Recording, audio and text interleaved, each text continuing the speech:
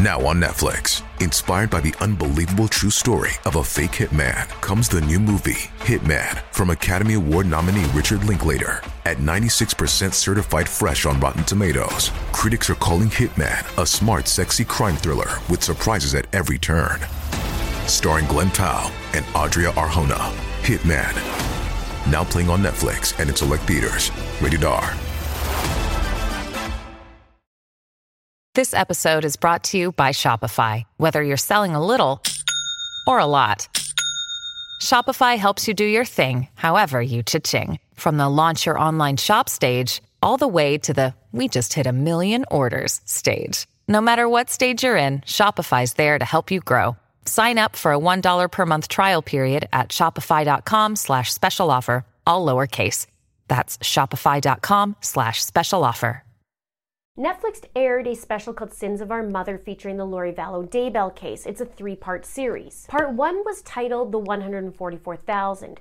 It's there where we saw Lori's journey. Have you made the switch to Knix? Millions of women have made the switch to the revolutionary period underwear from Knix. That's Knix. Period panties from Knix are like no other, making them the #1 leak-proof underwear brand in North America. They're comfy, stylish, and absorbent, perfect for period protection from your lightest to your heaviest days. They look, feel, and machine wash just like regular underwear, but feature incognito protection that has you covered. You can shop sizes from extra small to 4XL. Choose from all kinds of colors, prints, and different styles, from bikinis to boy shorts, thongs to high-rise. You've got to try Knix. See why millions are ditching disposable, wasteful period products and have switched to Knix. Go to knix.com and get 15% off with promo code TRY15. That's knix.com, promo code TRY15 for 15% off life-changing period underwear. That's knix.com. And meeting Chad and wanting to lead the 144,000. Lori and Chad believed that the end of the world was in 2020. In part 2, it was called Dark Spirits, and there we saw the well-known rubric that Chad made for Lori's family history. He would rate the people light and dark, or as I call it, the hit list. And many people on this hit list were either murdered or had made an attempt on them, and interestingly, those were also the ones who had an issue with Lori. And in today's video, we're going to tackle part 3, where it gets into when the children were found, and also the events that surrounded it, and some interesting comments made by Janice Cox, who is Lori's mother, and also by Lori's son, Colby. We also hear a couple of jail calls between Colby and Lori, which is very interesting. I'll also add information in this video of what we don't see in the episode. If you haven't seen part 1 and 2 yet, I did do the videos on that. You can see that in the description box below. So now, let's get into it. Part 3 is called A Mother Knows. It's described as, with Lori's children missing, the investigation turns to Lori and Chad amid a frenzy and causes simmering suspicions to boil over. It opens up with Justin Lum talking about Lori getting married to Chad on the beaches of Hawaii, and just said he received a whole bunch of photos of their wedding. He said, then all of a sudden I get a message in my inbox. It's a link to a folder full of, I kid you not, 666 photos. And in those photos, Chad and Lori are getting married. Now, you gotta wonder if that was deliberate.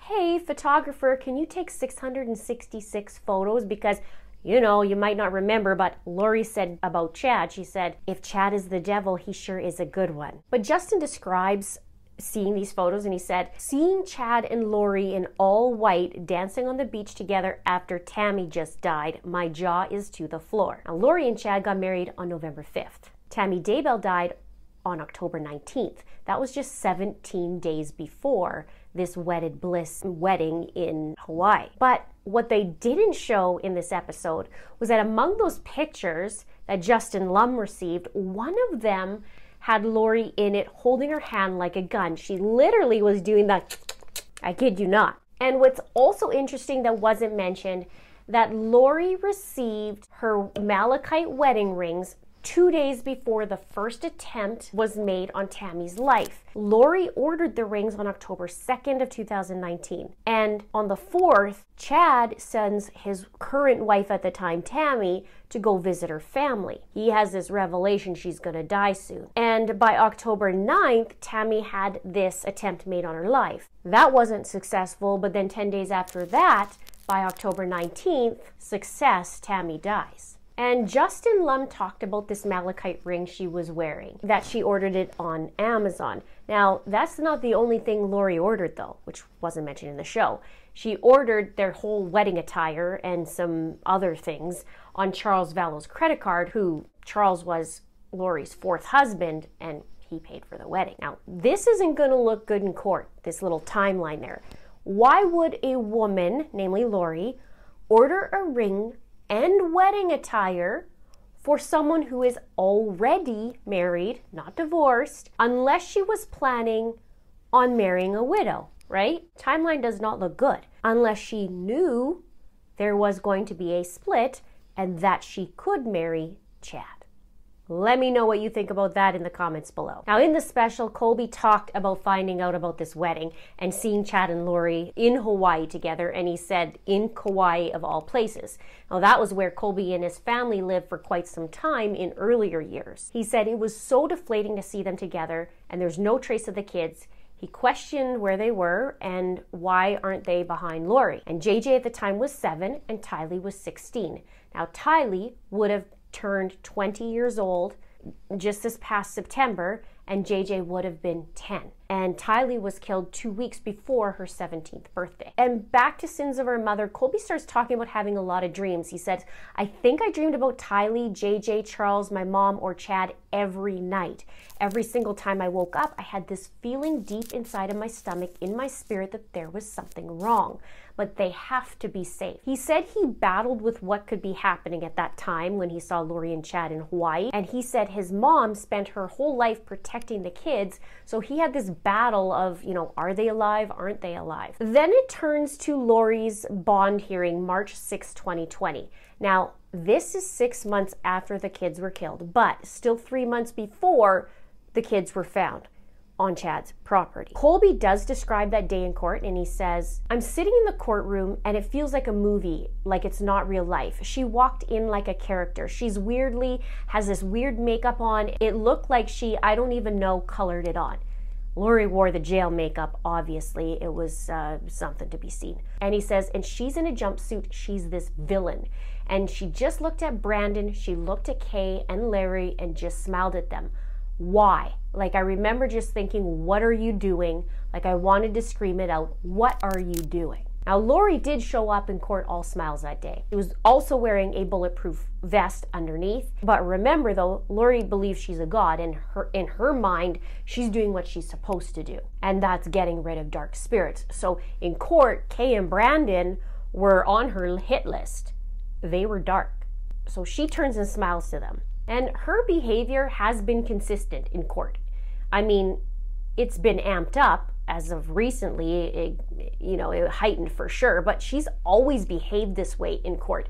And she's behaved this way, really everywhere. It's like, it's fine, everything's good, la la la la la. I did do a video on that on her last hearing where she was smiling, and many people, myself included, were upset at her behavior. Here in Canada, that type of behavior in a courtroom would never be tolerated, from what I've seen, anyways, in my opinion. Since that fiasco happened, courts have banned cameras. Well, now everything's pushed out anyways, but, let's get back to the special. Colby continues on and he says, I sat up like trying to get her attention. I just wanted her to know I was there, and I just remember her connection to him, seeing him, meaning Chad. And I remembered how she looked at him. You're looking at him like there's something there. And he says, like you don't know him. How have you had enough time to get comfortable enough to be in a bad situation, look at him, and find comfort? She just walked by. Now imagine that. You're Colby, you're 23 years old at the time, and you have nothing but this made-up charade clown, pretty much, in a courtroom, and in my opinion.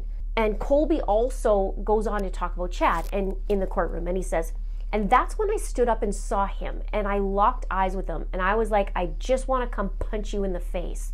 And I looked at him and he looked scared. I saw him cower. I just feel like I know there's something wrong with you. Now, I remember that moment even still, and it was super tense. And remember, the kids haven't even at this point been found, only that this dude married his mom and kids are missing.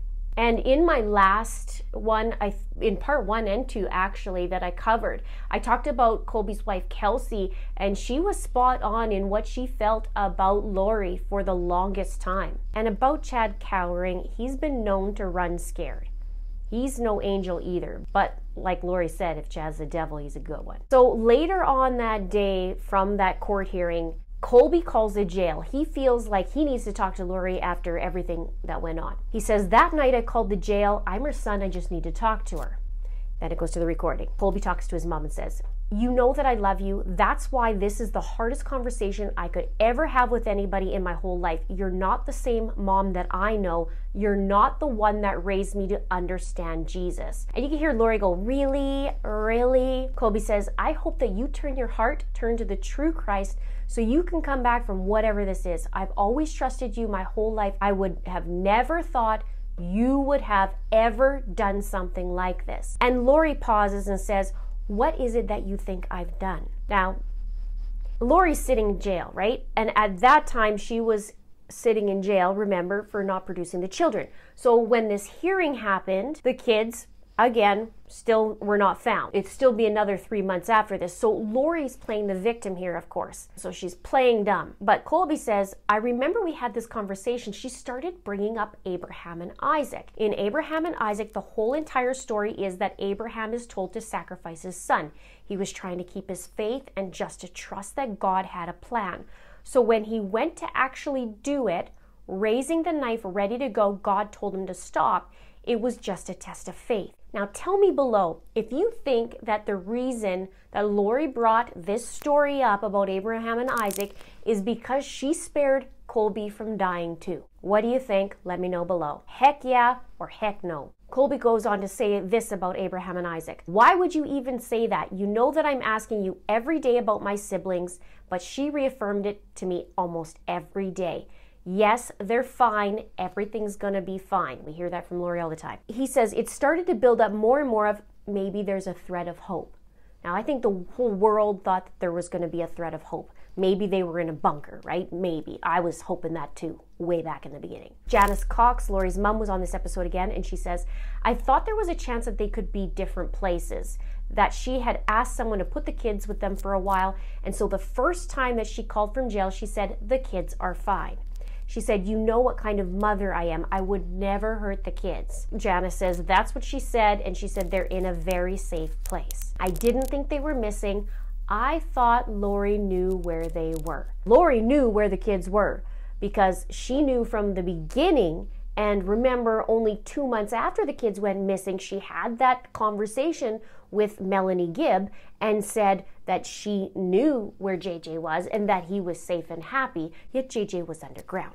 Janice goes on to say, so I felt like it's important to tell the truth about our family. She's then seen with Summer Shiflett, Lori's sister, in May of 2020, which is 1 month before the kids were found, and they were defending Lori and Alex. Summer says there's no way that she did anything to them. There's just no way. And Janice says, yeah, we really think she did nothing wrong. Colby, in Sins of Our Mother, addresses this.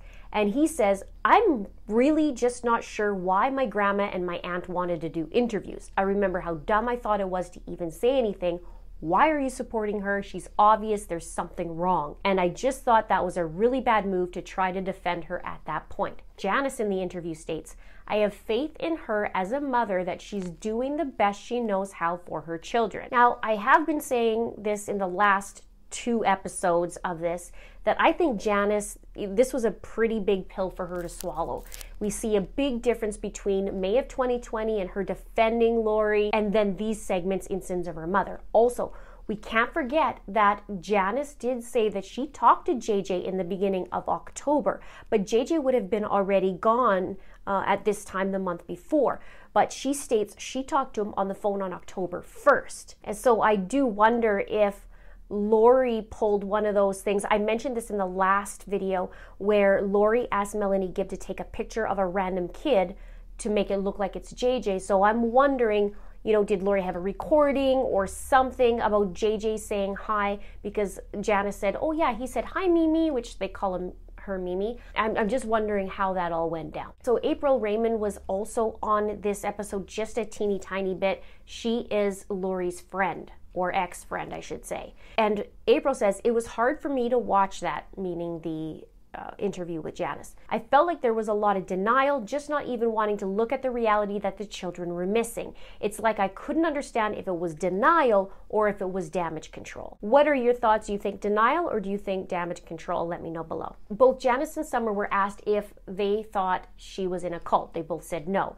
Then they were asked, is it possible, or did they think that Chad brainwashed her? And they said no. And Janice said no, it's not possible. But Janice says, but they were right, we were wrong. I should never say I know again, I don't really know. And then she starts crying and saying, I just think that who knew it would get worse. And this is the first time we see Janice admit that she isn't sure. She doesn't really know. This is different than what we've seen before, for sure. And she cried quite a bit in this special. So in part 3, Justin Lum talks about the investigators looking into Lori's iCloud account and finding photos from a trip to Yellowstone Park. That was the last day that Tylee was seen alive, which was September 8th, 2019. In the special, they showed a happy picture of Tylee, JJ, and their uncle Alex. But when it first came out, and what they didn't show on this special, was that the FBI put out a different photo. It was a photo of, Tylee scowling almost. It wasn't a happy picture. It didn't appear to be one.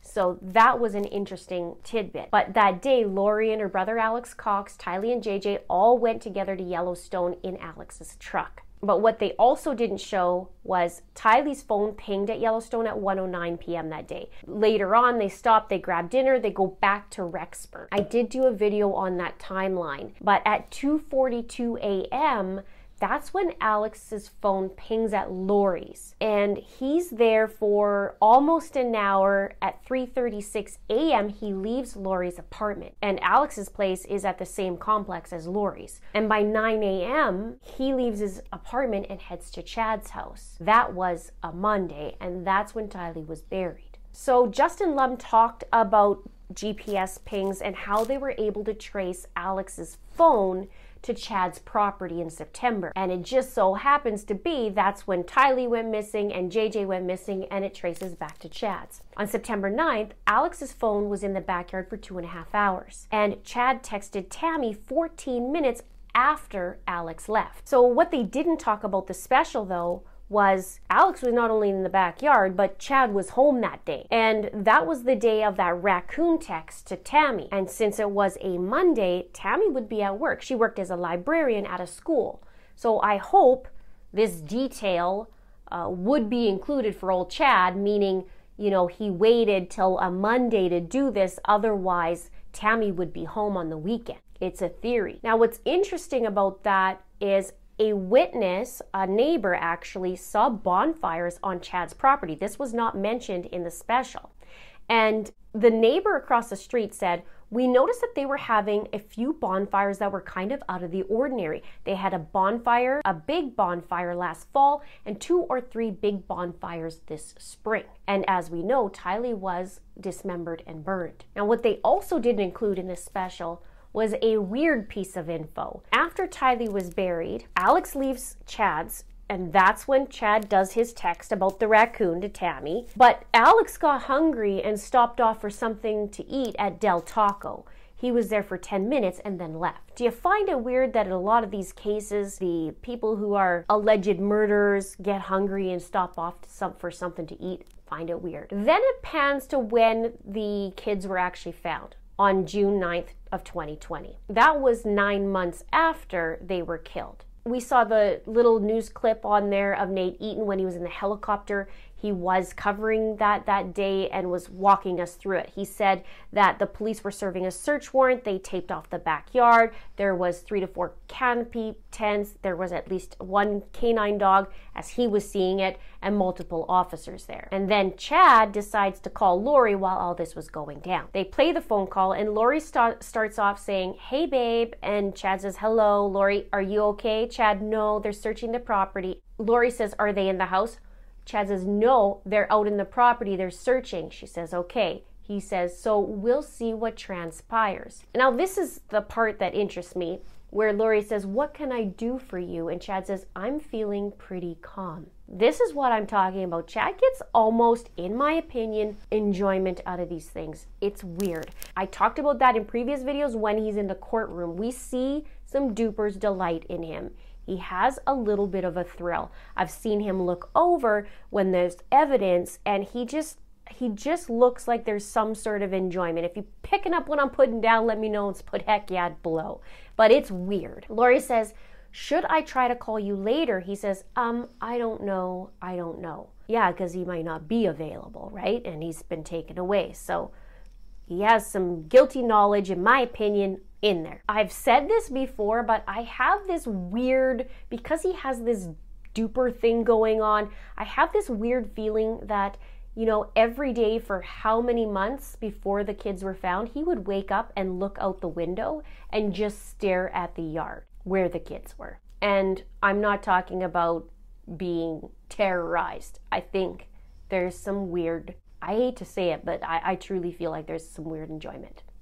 And also, it was reported that while they were digging up and searching for these kids in the yard, that he sat there watching the whole thing from his vehicle. And at the last minute, he took off. It says here from Nate, "The witnesses we spoke to said it looked like Chad Daybell was driving very fast, and a man who was a witness says, I saw his car take off down the road, and just seconds later, the marked police cars had their lights and sirens and floored it to go catch him," and they did. And Chad has a habit of fleeing areas. John Pryor, his lawyer, disputes that, but there's been several instances where Chad actually flees. On the day of the welfare check, the day the kids were found, and there might have been another one. I feel like there was another one. Then it goes back to Colby, where he talks about finding out from the FBI that they found remains on Chad's property. Colby said, "I could have just died right there. My body was ready to faint.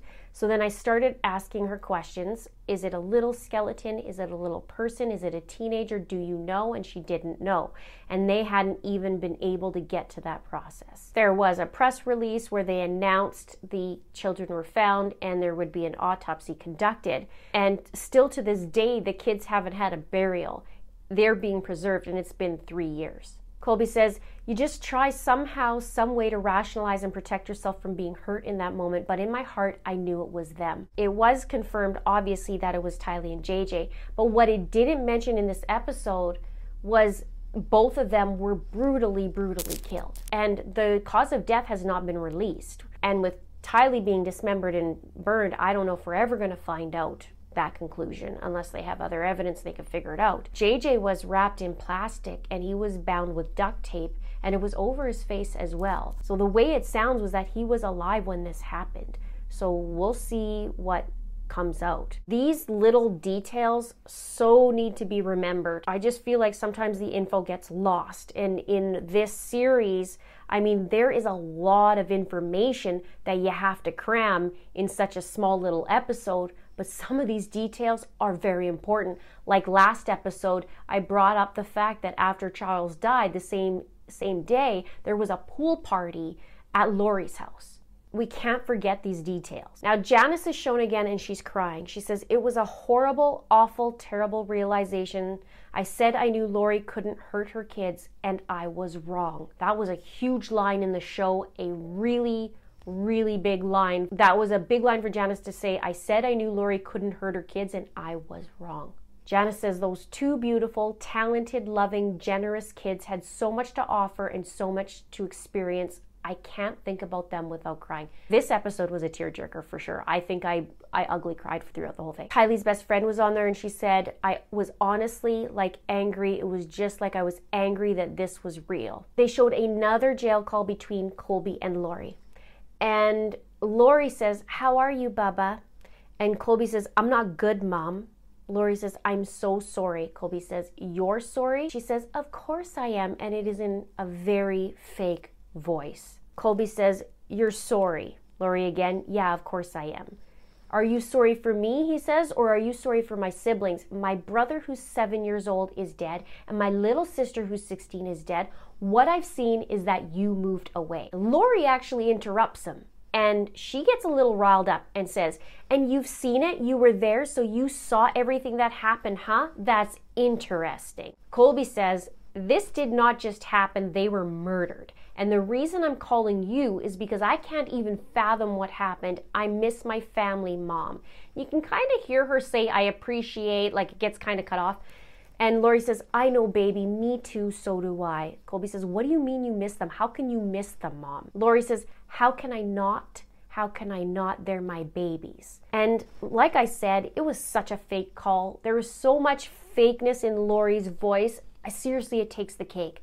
I mean, first off, let me rewind a little bit, because when JJ was alive and they moved to Rexburg, Lori was saying all kinds of things to the neighbors like, oh, JJ's her niece's drug baby and this and that, the other thing.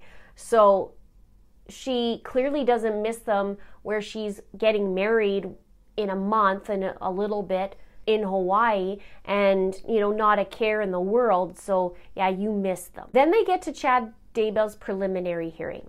And Detective Ray Hermosillo, who I've talked about in the last episode, he took the stand, and he's the detective with the Rexburg Police Department. The prosecution asked Detective Hermosillo if he ever met Chad Daybell.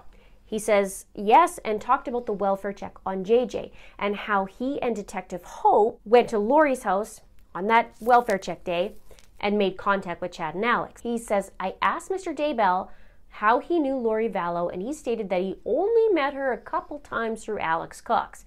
Meanwhile, this was the 26th of November, and on the 5th they got married in Hawaii. Lie, manipulate, lie. He says, I asked Mr. Daybell when's the last time he saw JJ, and he stated that he saw JJ in apartment 107 in October, but JJ would be dead in September. And apartment 107 is interesting because Lori moved the same time as Alex, and they had the 2 townhouses. I did a video on it, and it's interesting to see that Lori picked the lower kind of, the lesser of the townhomes instead of the apartment 107. It had all these upgrades, yet she chose the one that she did. It's kind of weird.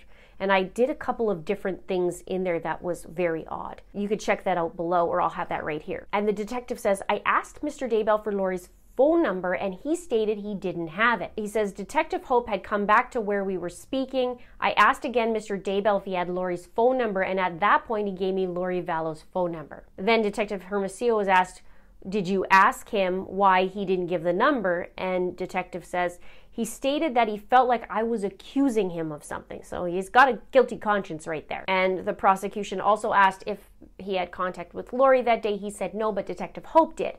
And on the show, they actually had a clip of the actual visit, which we've heard before. And that's where Lori's telling the detective that JJ is with her friend Melanie Gibb in Arizona. And that's when I also talked in the last episode about Lori saying that that JJ was seeing the Frozen 2, and that's when the kids would be frozen under the ground in November. Their play on words is ridiculous, like Charles' heart attack, when in fact he was shot 2 times in the chest. They then showed Melanie Gibb taking the stand talking about the welfare check day. That's when she said, I received a phone call from Chad Daybell from his cell phone. He said, hi, Melanie, this is Chad. The Rexburg police are going to call you. Don't pick up. He let me know that the police were over at Lori Vallow's home in Rexburg and that they were inquiring about where JJ was and that she was going to tell the police that JJ was with me. I said, JJ's not at Kay's house. He said no. At one point, Lori told Melanie that JJ was with Kay, and that Kay said she had cancer. And Melanie says, I asked him if he was nervous, and he said yes. And that's when it also goes to Melanie's recorded phone call. Remember, that's the one where Chad goes, hello, sweet Melanie. In the call, that's where Melanie asks about JJ, and she says, I just wanted to ask you a question if you don't mind, Lori. I was wondering why you told the police why he was with me. And Lori responds and says, I just needed to use, she almost says use, And then she stops herself and says, to have somebody that, so I wouldn't have to tell them where he really was. Melanie says, you understand my concern, correct? I'm sharing what I feel for you because I know your salvation is in trouble for what you've done. Tammy dies, then your husband dies, and then he's missing. It just doesn't sound like God's plan to me. Now, and this shows in the recording that Melanie doesn't know about Tylee. But as soon as she says that, and this is the pattern of Lori. This is her go-to. She says, well, I'm sorry that you feel that way. I love you so much. She tends to do that. Melanie says, I appreciate those words, but if you really loved me, you wouldn't have told the police that I had JJ with me. That's not what a friend does. I mean, you had to think of my welfare if you loved me. Then Lori starts getting a little bit angry and says, this doesn't sound like you. This sounds like you've been influenced by someone dark. I'm sorry that you're friends with all those who were against me. Joseph Smith's friends turned against him. Mel says, I'm not friends with people that are against you. Lori says, well, you're friends with Dave. We can feel Dave's influence on you. I can feel that for sure. Chad pipes in and says, he seems to be the one that's putting doubts in your mind. Then they pan to Melanie's boyfriend at the time, David Warwick. He's the one who was with Melanie. They went to Lori's place and was there the night of September 22nd, 2019. That was when JJ was last seen in his red pajamas. David was asked by Rob Wood, he says, you talked to Lori about JJ? And Dave says, I did. She said that he was being a zombie and climbed up on the cabinets, climbed up on top of the fridge, smashed her picture of Christ down, then climbed up onto the upper cabinets and got between the top of the cabinet and the ceiling. Now, what they didn't say in the episode was that David said, while he was in court, that the gist of it was that it was a load of BS. He didn't believe that was actually a true story. This is when they were leaving that morning to go back home. Now, Annie Cushing was on this episode too. That's Tylee's aunt, and she said something really interesting about JJ being a liability. She said JJ, because of his autism, he says things on repeat.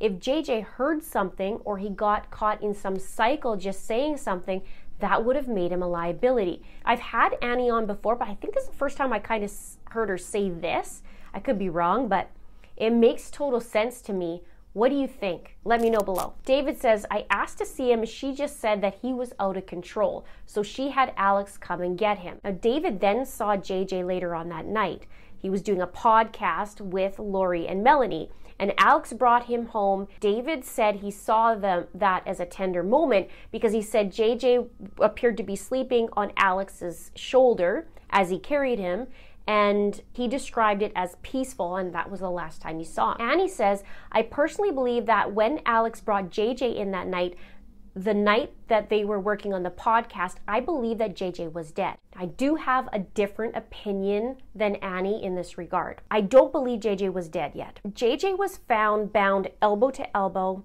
and he had duct tape on his face. So I believe there was a reason why JJ was bound that way. I don't think he died earlier. I think that there's a reason why it was over his mouth, and I think he was alive, in my opinion. I also have shared a theory in the last couple of years about Tammy dying, JJ dying, and Tylee dying all in the middle of the night.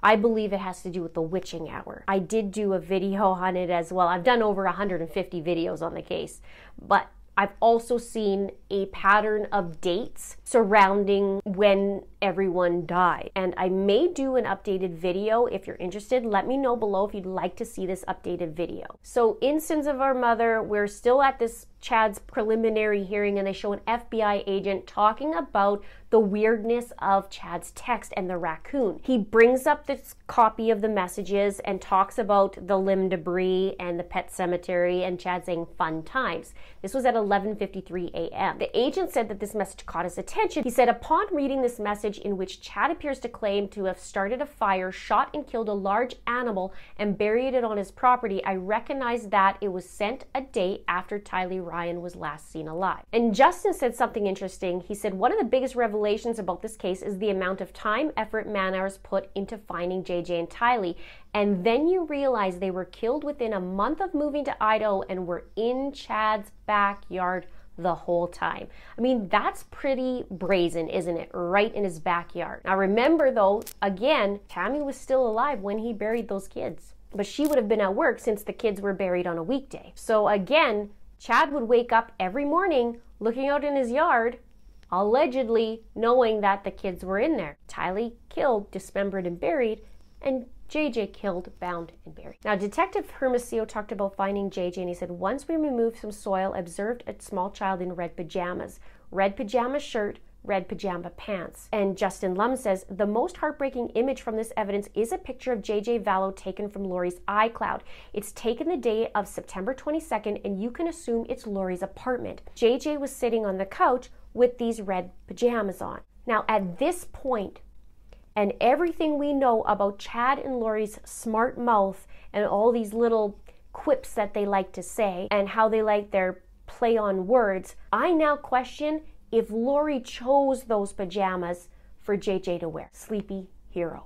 I honestly don't doubt it. Not after we've seen Burning Limb Debris and Frozen 2. What do you think? Let me know. Colby says, it's not even human to take your own two children that you're supposed to love and care for and do what they did. It breaks you in a way you've never felt. Then it showed a short clip of Lori waiving her right to a preliminary hearing.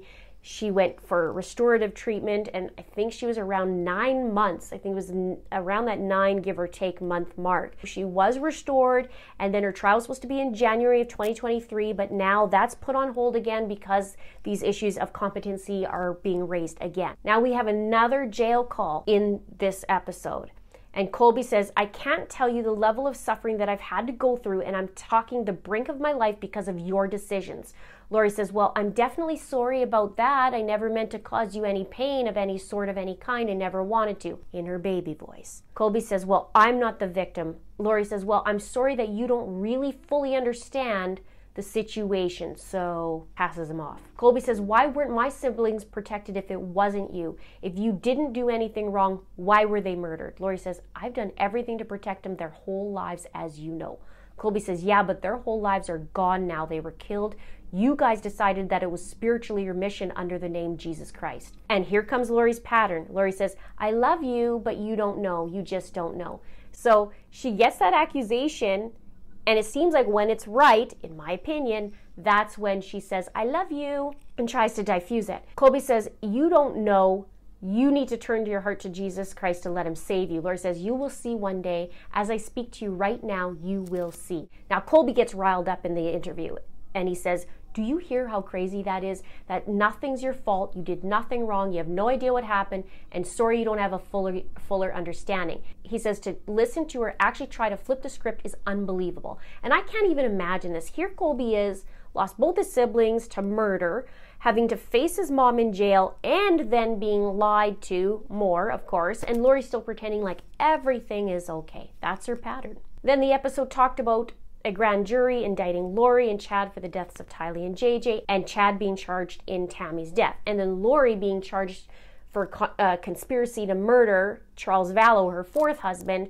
But what they didn't say was that Lori will face those charges after the trial's finished on Tylee and JJ, because Charles' case is out of Arizona. Janice says, I want to be as kind to her as I can be. I don't see any reason to pile on to somebody that's done something so awful. I think whatever happens will just happen. She's in jail, and I think she'll be there the rest of her life. So there is going to be justice done. Whew.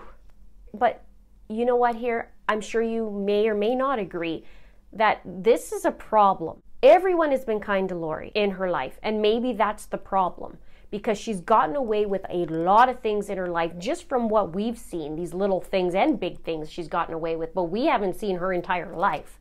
So not only is she in jail, but she's facing the death penalty. Let's not forget that. And Lori needs some consequences, in my opinion.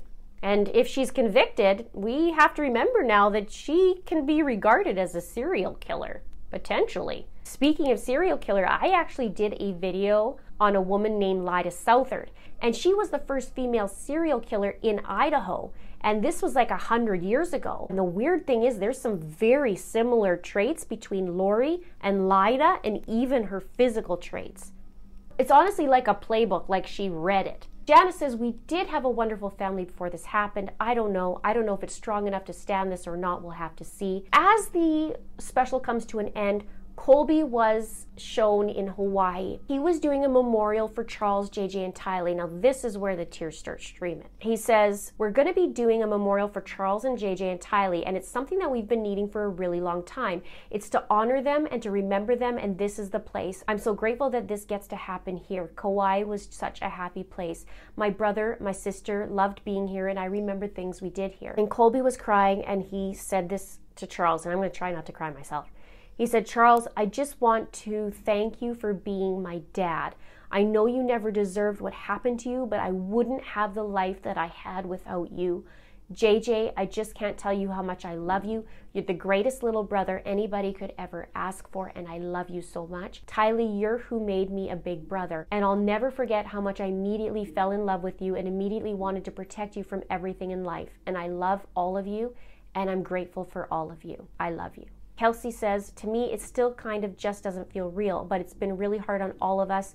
Through all of this, Colby and I have tried to make Riley's life as normal as possible. We're definitely going to let her know what happened. We don't really know how yet, but she knows Tylee and JJ's faces. We have their pictures everywhere all over the house. I made Colby a blanket with their pictures on it, and it's hanging up in her playroom. And she'll walk up to it and she'll go Ty and JJ. I think that's the main thing for us right now, showing her who they are, showing her videos and saying their names and really helping her remember them. Colby says we have to live with what happened, and what am I going to focus on? Am I going to focus on their death, or am I going to focus on their memory and honoring them? They don't want us sitting here broken, destroyed by everything because they're gone. Colby says, I just really feel like I'm making it through because of Kelsey and Riley. If I didn't have Riley, if I didn't have my wife, I don't think I would. I probably would have just died from sadness. I have a purpose beside myself. My biggest fear is that my mom's story becomes our family story. She's not going to define anything else. I know that in my heart. And then they have an end of scene where it's showing the cause of death for Tylee Ryan and JJ Vallow and Tammy Daybell have not been released to public, but we know Tammy was of asphyxia. Lori was found competent to stand trial on April 11th. As we know now, that's changing. And Chad Daybell and Lori Vallow are scheduled to have a joint trial in 2023 in Ada County, Idaho. We know that's now been changed. And Chad's lawyer is trying to get it for October of 2023. It says prosecutors are pursuing the death penalty in both cases. I believe this will be the trial of the century. Check out my playlist on Sins of Our Mother here, and you can check out the most important videos on the Daybell case right here. I narrowed down the 150 videos. Thank you so much for watching. We'll see you soon.